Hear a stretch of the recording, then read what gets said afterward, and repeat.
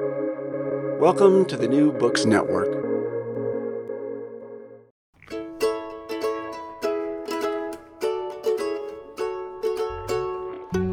Hello and welcome to Recall This Book Collaboration Edition. I'm John Plotz, flying solo today, and along with our upcoming conversation with composer Francisco Del Pino, this conversation is going to inaugurate a series of what it's like to work together, write together, make art together.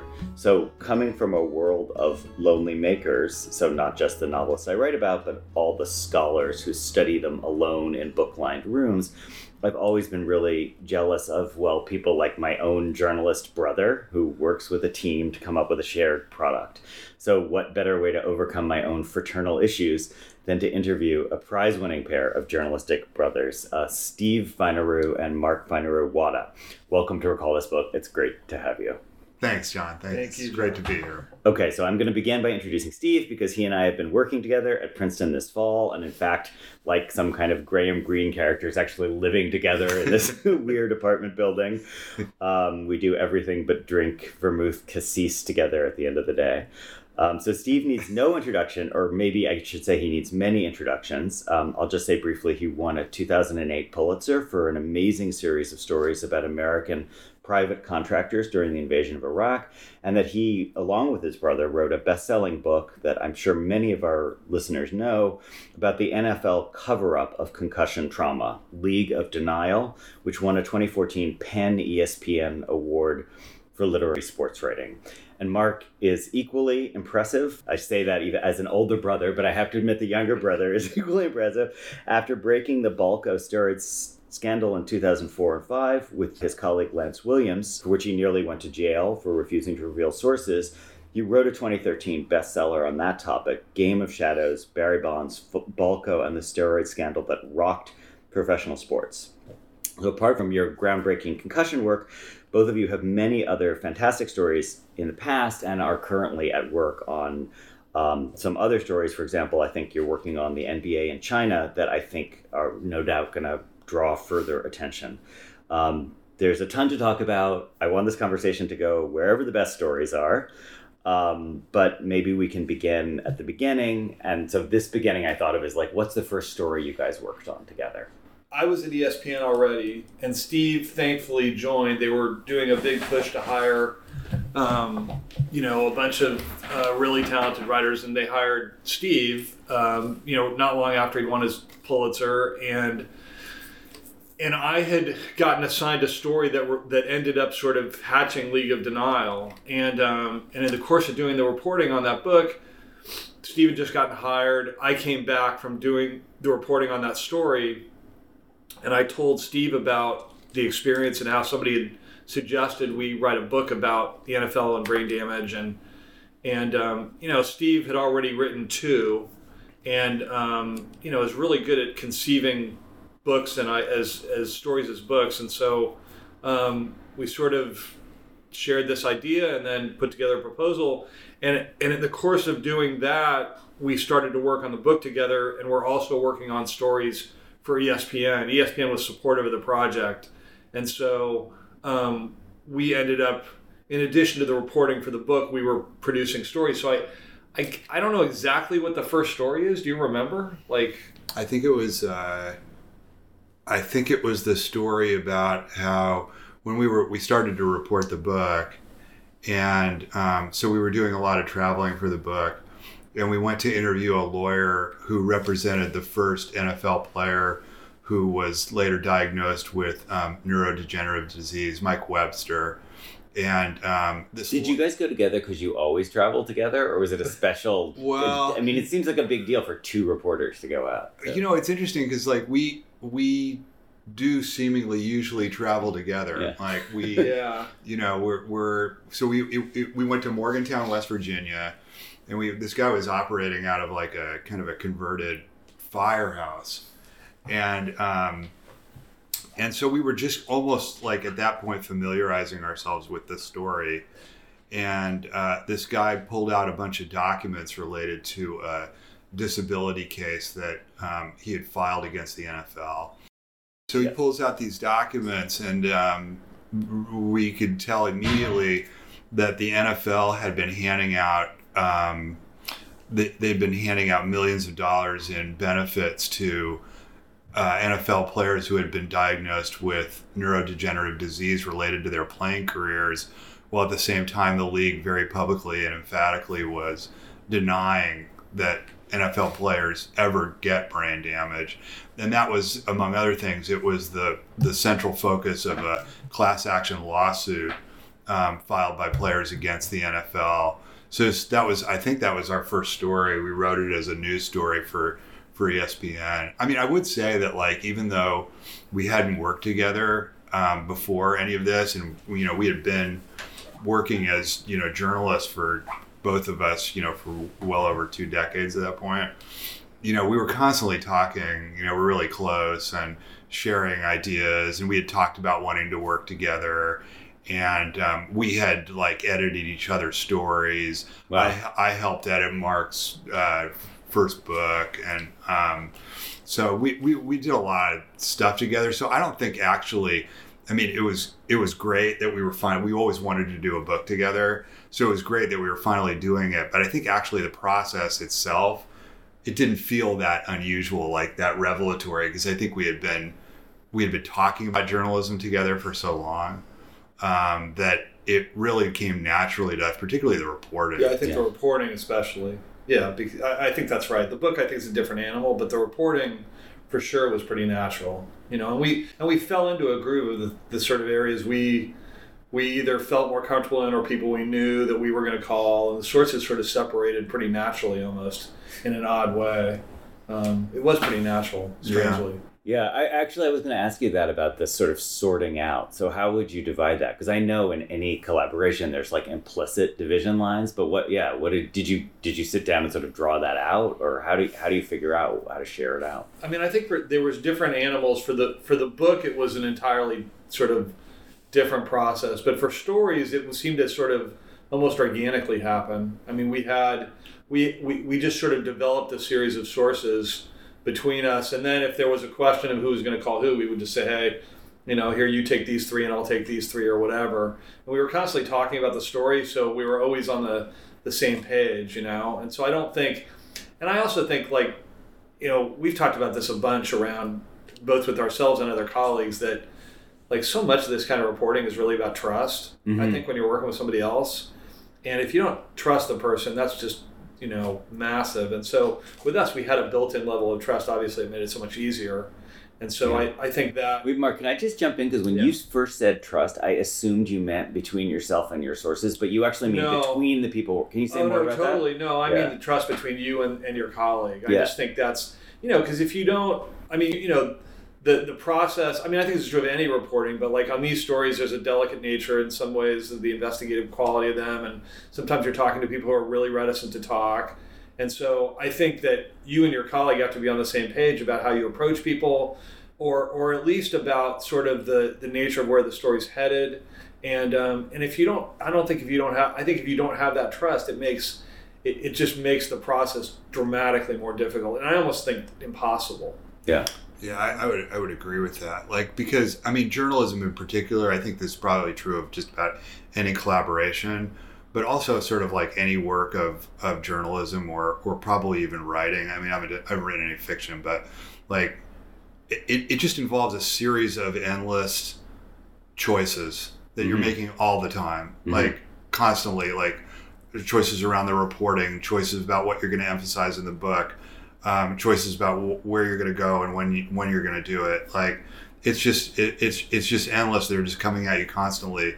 And so if you don't have a partner who you trust implicitly and can have a dialogue that is based on sort of trust and mutual respect, the project is dead. Of course, as you guys started talking, I realized that as journalists, you've had lots of reporting partners over the years who are not your brother. So is there something you could say specifically about, the difference of having a partner where the emotional bond is there and it's not going away?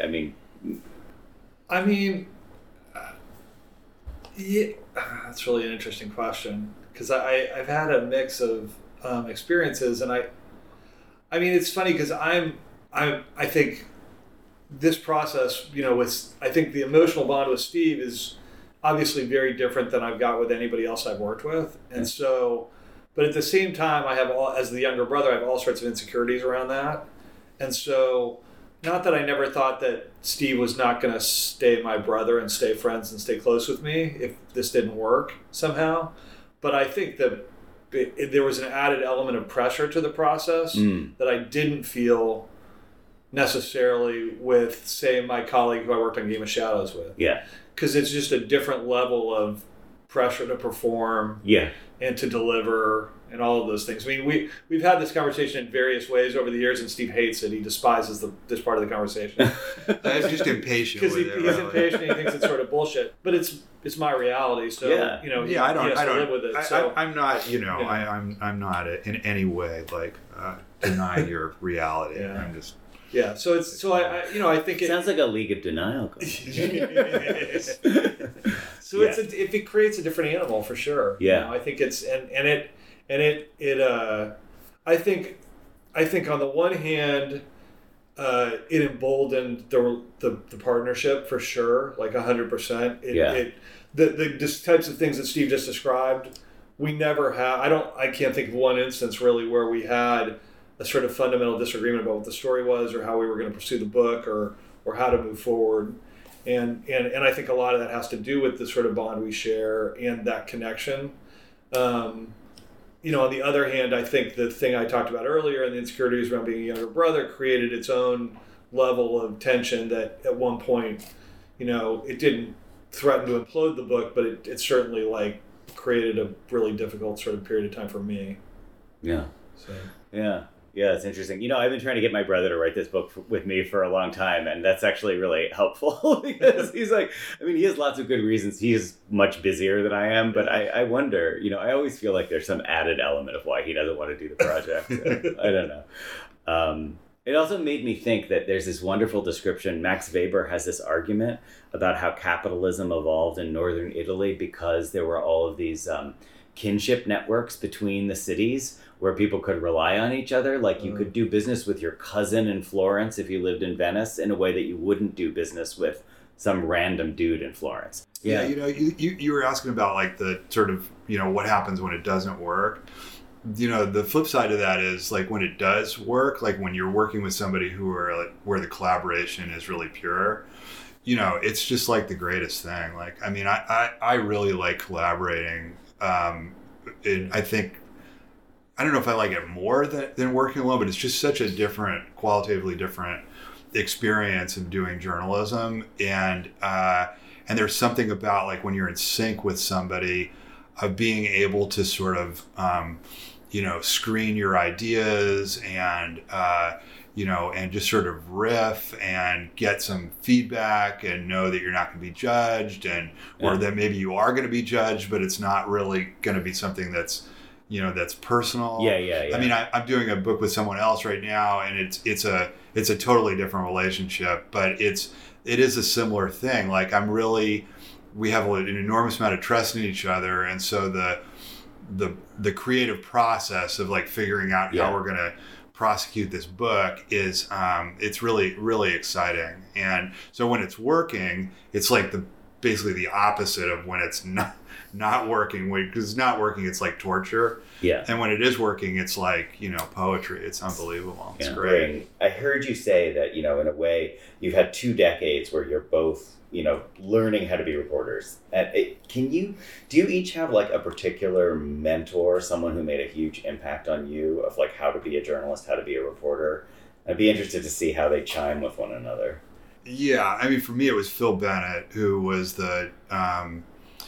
I've had several mentors, when I was doing, just sports, but I think the person who really helped me kind of unlock my potential as a journalist was Phil. He was the foreign editor of the Boston Globe when I was the Latin America correspondent. I had met him a few years before. Then he helped bring me to the Post, where I worked as an investigative sports writer first, but then I went to the foreign desk where he was the AME for foreign, and he was he was in that job when I first went to Iraq, and then he became the managing editor. And I think more than anything, like he really, I think like, if I had to sort of like think of like what my strengths are as a journalist, one of the biggest ones is my ability to kind of see stories, and conceptualize them, sort of see what they might be, and how to execute them. Yeah. And I basically learned that from Phil. Yeah. Like he just thinks at a completely different level than any editor I've ever met, and I've seen him do that for other. I'm not unique in that respect. Yeah. I've seen him do that for other. So it's like a kind of an X-ray vision, like you see the bones underneath. Like there's all I think like I can see like I think they're I think I'm somehow able to take topics or like shards of information and kind of piece them together and conceptualize them in a way that they could make for an interesting story, or in this case our book, or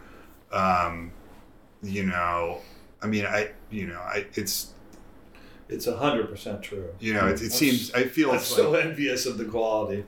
But I learned that from Phil. Like, I don't think I would have that if and it's a really, I mean, of skills to have as a journalist, I feel really lucky to have it because, it's just, it helps you pick stories. Like the stories you pick is so, it's so important. Yeah. If you stick yourself with a story that you don't really feel passionately about, or it's just kind of a dog of a story, or you can't do, you're sort of sunk. And so wait, those are three categories. Yeah. The ones you don't feel passionately about, ones that are a dog, meaning like it turns out not to be that interesting. Well, that happens, especially with investigative reporting.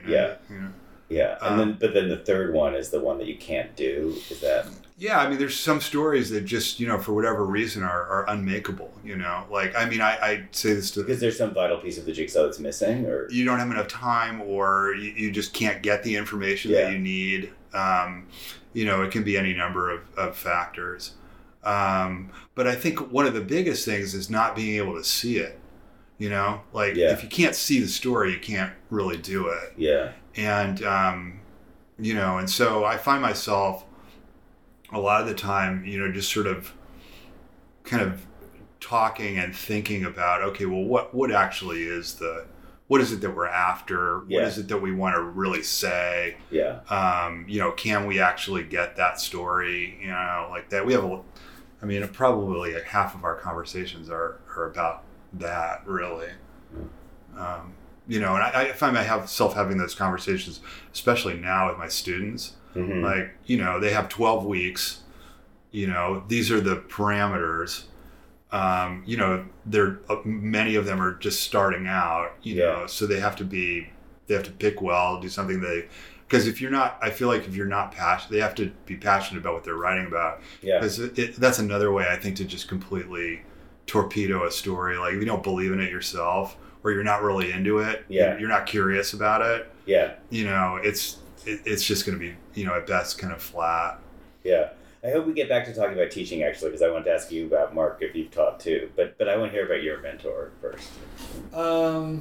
There's sort of, I don't know, I'll cop out and sort of say three things that led me to sort of where I am, like, or how I've been able to be somewhat successful. I think one is, one's Steve.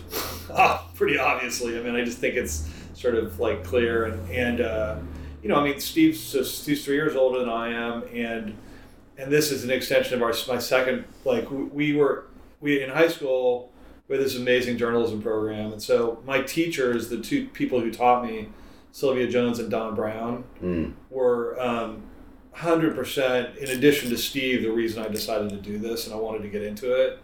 And it was like a legitimate, as I look back on it now, it was a legitimate entry into journalism at the high school level. Wow. They really were pushing the idea of how to do this in a professional way. And so, and they were just so passionate about it and cared about it so deeply. And then as little brother, I was always watching sort of Steve and where his career was going and the level of passion he had. And then over the years, being able to have conversations with him, not only about stories, but about my career and how to shape my career and how to move and change. I think those were fundamental sort of parts of my development. And then I think, on the steroid story I worked on, I ended up working with Lance Williams, and I didn't really know Lance when we started working, other than just as a colleague at the Chronicle. And this is the San Francisco Chronicle. This is the San Francisco Chronicle. And what was your high school in Marin? But no, it was in Marin. It was Redwood High School. Okay, yeah, all right. Yeah, Redwood High School, the Redwood Bark. Okay. We're the Redwood Bark. It's worse than its bite. Yes, exactly. And so with Lance at the San Francisco Chronicle, I mean, we ended up partnering on, what I think he thought was going to be a couple of months of reporting, and ended up being several years of reporting, including our book. And he just, he had both a different sensibility about the way he went about the job than I did, in terms of, he's just this very mellow, laid-back guy who is really sort of quirky and humorous, but is just ridiculously dogged. Mm-hmm. And so, watching the level, not only of his persistence, but he covered cops in courts previously. And so I didn't have a lot of experience in that area. Yeah. So being able to watch him and learn about everything from document hunting to maintaining sources, those were all sort of critical things for me. And so it's sort of a maintaining sources in this sense means like keeping someone who will keep talking to you. Lance is really good at this. I had never really processed this that much, but he's always really good about talking about, once he'll establish a source, and then on one story, and then years later, and this actually became really critical in our reporting. He had a source that he developed like 25 years earlier on a totally separate story, and he'd maintained a relationship with that guy for 25 years, oftentimes not writing stories about what they were talking about. And but that guy ended up being a critical source for us in the reporting. Fascinating. Yeah, it's really interesting. He talks about that all the time, how he's just that kind of guy. He just sort of, maintains a hold on people. Yeah. It's pretty interesting. So Steve's phrase is like seeing the whole story. Is yours about like the details? I don't have any. I don't know what my thing is. I mean, I think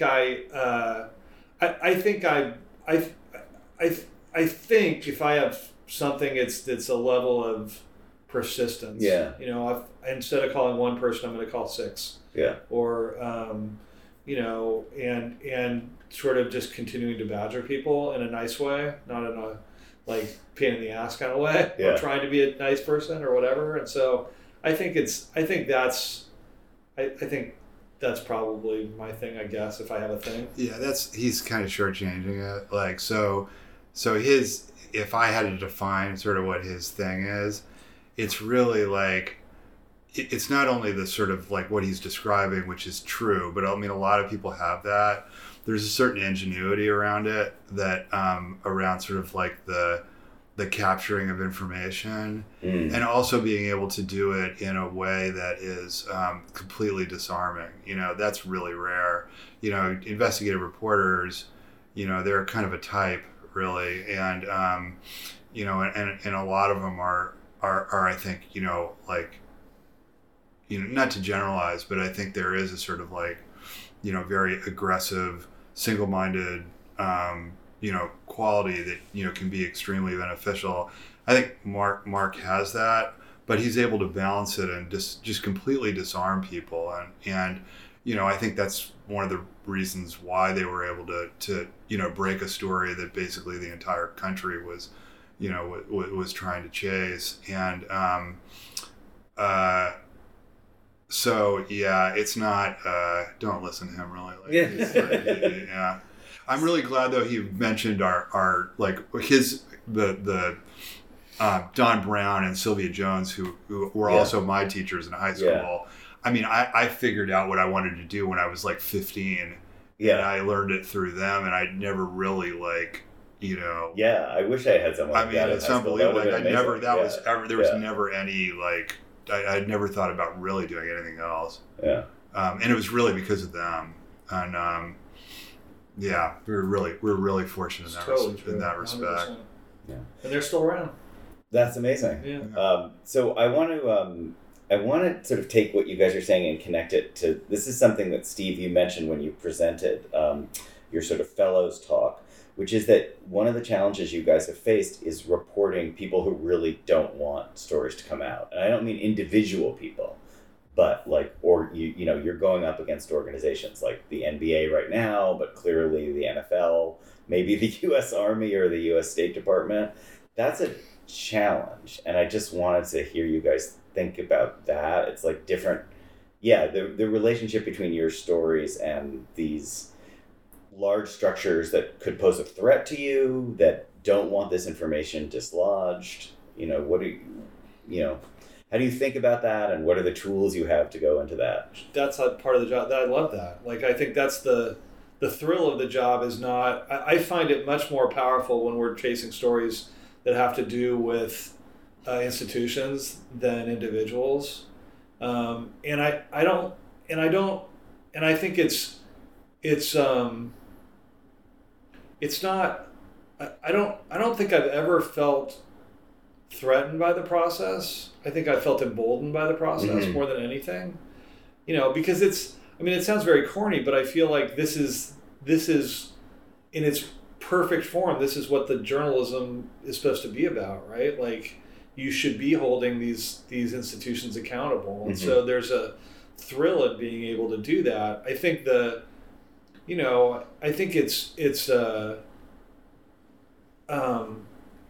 getting through that bureaucracy, I think, can be really difficult at times. But I don't know. I think, a lot of people are very critical of ESPN for all sorts of reasons, sometimes very good ones.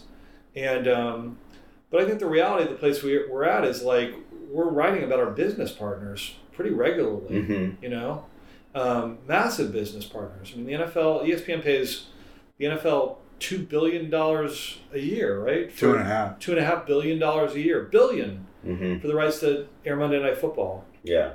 And other, related shows. And so I found the idea of being able to do a book that cut to the core of the league's presence, thrilling. Not intimidating, not fear-inducing. And I don't think that's because I'm like it's the courageous thing. I just think, like, that's the journalism, I don't know. That's a sort of simplistic answer probably, but that's sort of how I feel about it. Yeah, I totally agree. I mean, it's like that's part of the thrill. You're like two guys just kind of rooting around, and in our case, the NFL was not thrilled with what we were doing, and I don't know that they actively tried to. Well, I guess when it came to the film, they actively tried to stop us. But like, it just feels like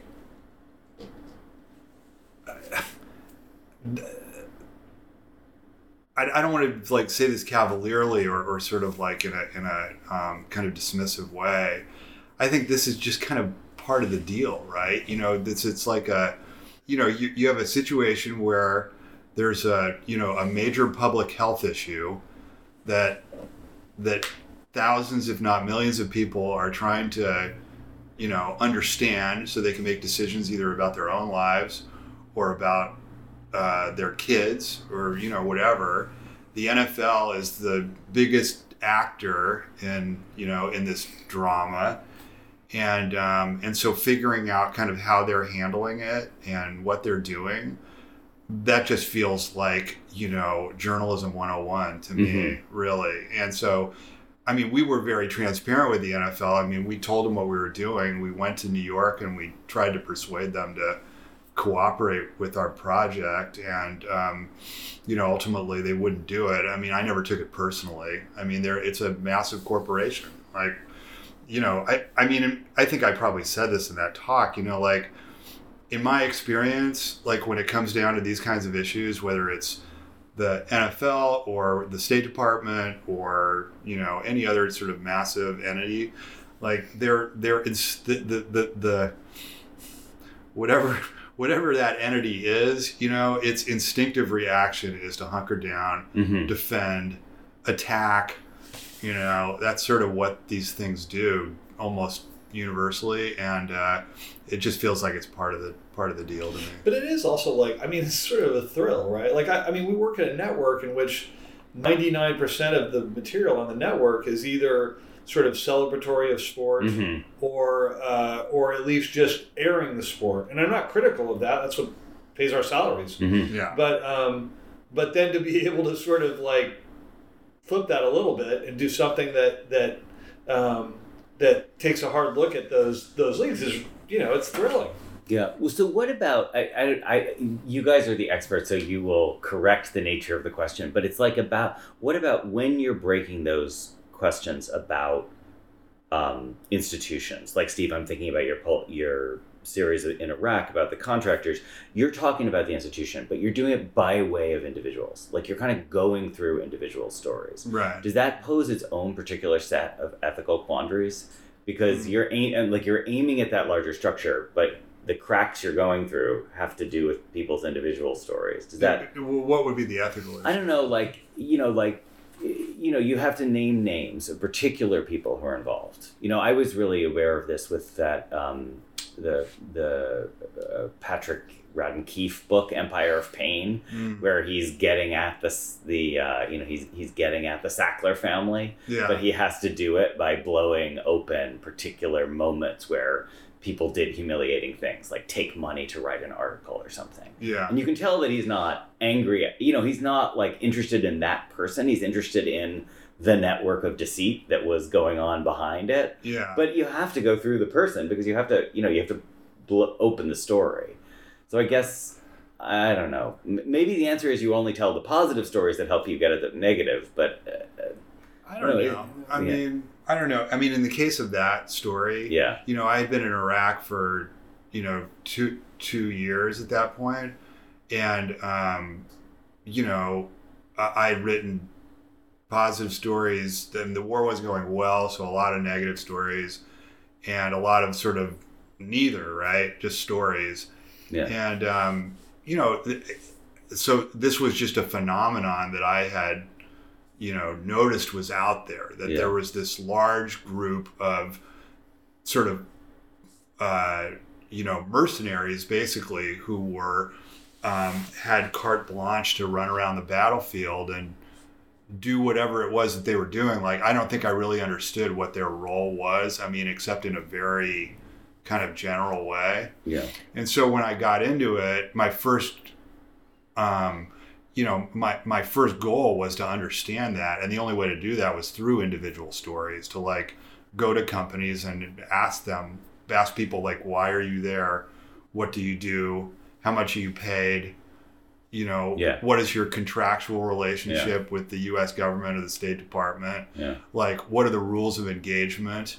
How much violence have you experienced? Just like all of that stuff was a complete mystery to me.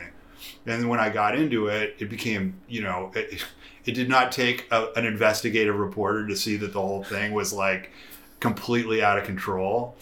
And, and once that happened, I had to go to the institutions because the institutions were technically, the ones who were overseeing this entire, system that had emerged, within the sort of inside the war. Yeah. And so I didn't feel, that just felt like a kind of a natural thing. I know, but I think to John's question, if I'm getting it right, like, so, you end up developing close relationships with some of those people, the individuals, right? And some of that stuff is not some of the things they're doing or involved in, or the dynamic that they're involved in is not necessarily reflecting that great on them. And so, if I'm understanding correctly, I think you're getting at this question of like, how do you balance that idea of, you're developing these sources who want to cooperate you and be helpful, but they're not always going to look that great themselves. Yeah, I guess, it's sort of it becomes a little bit more complicated, sort of like the I think the sort of the less authority that people have. Like, you know, for the contractors themselves, like I never felt any, I guess, like judgment around them taking the job, because to me they were no different than like lobbyists who had worked in government and then were capitalizing on their skills. Like these were almost universally people who had been in the military and were making like 10 times as much money as they did in the military doing exactly the same job with less oversight and supervision. Yeah. So it was just like, I didn't have any real judgment, and it was sanctioned by the US government. So I had zero, but what happened within that framework was, you know, a lot of really reprehensible things.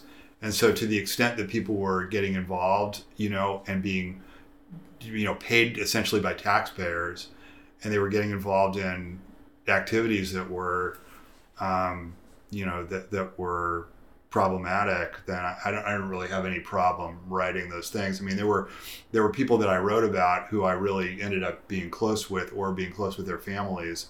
And, you know, and so I think some of the material that ended up in, you know, in particularly my book was difficult, I think. Yeah. But I think the relationships were such at that point that they knew what was going in the book, and I talked about it with them, and they had not themselves done anything. Like I wasn't accusing anybody. Yeah. Like, but I think that's I do think the critical piece to that is a level of transparency, because I think being transparent with those sources early on about where this is going to go and the potential for how it's going to look and all of that, but also describing your own motivations is really sort of a key piece to convincing people to talk to you, that there's a reason to talk to you, even if it's going to prove to be uncomfortable. Yeah. I feel like you guys are putting a finger on something really important here, which is that your role as investigative reporter and ultimately like journalist writing it up is like partly you have your own set of judgments about how you feel about people. But like what you were describing, Steve, about like the people who take this higher paid job working, you know, outside the military structure, and you're saying you have no judgment against them, but your job as a reporter is partly to tell their story. And I just know that there are people who do read that, and they don't pass judgment against the institution. They think they focus on the individual, but in a way that suggests you're doing your job right, which is like you're making it available for people to feel one way or the other about these people. Well, I think that, like, you know, I mean, we learned this with the NFL. I mean, there are certain truths that people just do not want to hear. Yeah. You know, like when we were writing the NFL book and we started going on the radio, you know, people were asking us like, why do you guys want to kill football? Yeah. You know? And we were like, you got to be kidding me. Like, really? And you know, and I think it's just because, you know, people get very protective you know, around the war or around the sport. But Steve, you and I have gone back and forth on this about football. I think it's a really interesting one. And Mark, I'd love to hear your thoughts too, because like I shared with Steve that my brother just doesn't want to hear about concussions at all. He loves watching football. Yeah. He watches it with his son. It's great. He doesn't want to see it. Now, you guys, I know, are football fans, and yet you wrote this story about this incredible impact. And so my brother doesn't want to hear it. I do want to hear it, but the result of my wanting to hear it is that I don't want to watch football anymore. Yeah. But you guys want to hear the story, you broke the story, and yet you also still love football. There's a level of our own denial, I think, for sure. I mean, it's funny because I think, you know, people, I think one of the values of the reporting, not just ours, but any, is that you're exposing people to truths and people can then make their own decisions about it. And I certainly don't have any judgment for anybody who decides after finding out the level of exposure that, like, I can't be a part of that. I can't contribute to that. Like, I'm dreading the day when the concussion data comes about soccer, and it turns out, because if that happened, I don't know what I would do. I would just weep. You know, watch cricket. I don't know. Well, they've already eliminated heading for young people too. Believe me, I know. Yeah. But I don't know. Look, I think that they're amazing athletes. The sport's incredible, and I find myself, I think I watch differently than I used to, for sure, and I cringe in different ways than I used to. But I'm more, I don't know, I find myself more bothered by the league's sort of like belief that the world begins and ends with them than sort of anything else, than the other issues. Their dealings with things like Kaepernick and their dealings with things like, domestic violence. And, I'm more, the concussion issue is, it's not that it's over, but it has now been exposed in a fairly wide way, and if a player's playing, they understand it. I think it's a different question at the youth issue, at the youth level, but for the NFL, it is sort of what it is, and I the sport isn't an inherently violent sport. That's what it is, and so I think you just have to understand that and accept it. Yeah. Well, that makes a lot of sense. So we're sort of pivoting towards the end here, but I really wanted to ask you guys, just sort of continuing this topic of reporting up, against these big institutions. You're working on the NBA in China now, right? So we did it. We have. Do you feel like you're done? Oh, is that it? Or are you? We're done on. I don't know if we're done on China. We might be done on China, but we're still really interested in the NBA and but we did a lot on China. We've done several stories on China. Yeah. So sort of same. Do you have the same general conclusion there? Like, you haven't felt personally threatened at all? It doesn't feel impacted? No. The only time I ever... Were you scared of Adam Silver? No. Terrified of it. No. I think the only time I've ever... And it was not... I didn't feel physically threatened. The only time I ever felt any level of, like, really deep ugly hatred was around the steroid stuff, because the level of emails we would get and phone calls and messages is just vitriol. I mean, it was just like, and most people, email emboldens people, right? They just feel like you don't exist as a human, and so they'll just say absolutely anything. And so Giants fans who hated the reporting because we were reporting largely on Barry Bonds, they just were, and then when we were looking at a possible prison sentence for the reporting, that emboldened people even more to say all sorts of crazy stuff. But you didn't get that with the concussion stuff. No, we didn't. We got a lot of, like Steve said, why do you hate football, or why are you trying to kill football, or that kind of stuff, but not the kind of vitriol we got on Bonds and steroids. It's funny to me that, like, the question is honestly, like, kind of amusing to me. Yeah. Like, what, like somehow the NFL is gonna, like, are you like worried about, like, the NFL, like, what they're gonna do to you? Well, I will say, as an academic with China, I'm really worried about academic freedom stuff, because I've seen that at my university. The Chinese government is trying to use funding as a lever. Yeah, I think that's true. Yeah. I think that, but there was sort of like it's almost like in the Will Smith movie, like, where the NFL is, like, supposedly, like, following people around, like that stuff. The NFL is not going to be like, they're not that sinister, like they're a corporation, so they're protecting they're protecting their business, but they're not, I never felt, like, threatened by them. I mean, the most we got threatened really was when they, when they tried to, when they pressured ESPN to withdraw from the documentary, and that was super uncomfortable for sure.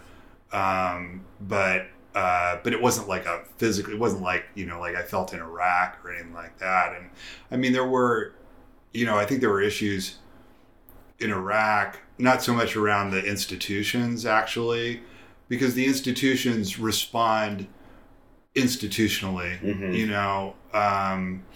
so, like, when the NFL put pressure on ESPN to get out of the documentary, that to me was an institutional response designed to protect the relationships with the business partner, protect their brand, like all of that stuff, which, and I feel like, but, in Iraq, there was just a lot of, like, it's just, there were not a lot of rules, and so I don't think I ever felt like physically threatened by a particular person, but the environment, in which you were doing the reporting was obviously, the environment being a war. Yeah. I mean, well, you're trying to do investigative reporting. So like, But I think you're right. Like, I think China. I mean, I think we were, I think as we did the reporting, there were questions around like not our safety, but just like, do we have to worry about this? We were looking at a lot of like one story had a lot to do with AI in China, and its use, and so I think we were always talking about, are there issues that we need to be protective of the work, but never physically threatened. And I think that's the same. I mean, I did a story that took me to Russia, and there was a lot of discussion about my phone and all sorts of laptop issues and those kinds of things, but I don't think I can't think of a situation where I felt physically threatened by what we do. No. I mean, we were trying to be protective of sources, Yeah, for sure. And protective of information, for like hacking or surveillance. Actually, that was the final set of questions that I had for you guys, which is sort of like looking back over a couple of decades, what things have made doing the work you do easier and what things have made them harder. Like, for example, I don't know whether FOIA works better now than it did in the past, or other ways that you get information, things that are advantageous about the world of the net and not having to be in the same place with someone versus disadvantages now. Good question. It is a good question. I mean, some of them are basic things. Like, I think, largely the net has made things dramatically easier in a lot of ways in terms of research and finding material and accessing material. And, there's that famous scene in Spotlight where those guys are rifling through like old phone books or whatever, right? And in the archive at the Boston Globe, and those days are over. Yeah. So that's nice, but and so I think I don't know. I'm not a FOIA expert, but it would be interesting. I mean, it strikes me that institutions are dramatically more emboldened to hold back material, and have become much more legally savvy or found ways to get around it. I don't know how true that is. That's how it feels to me.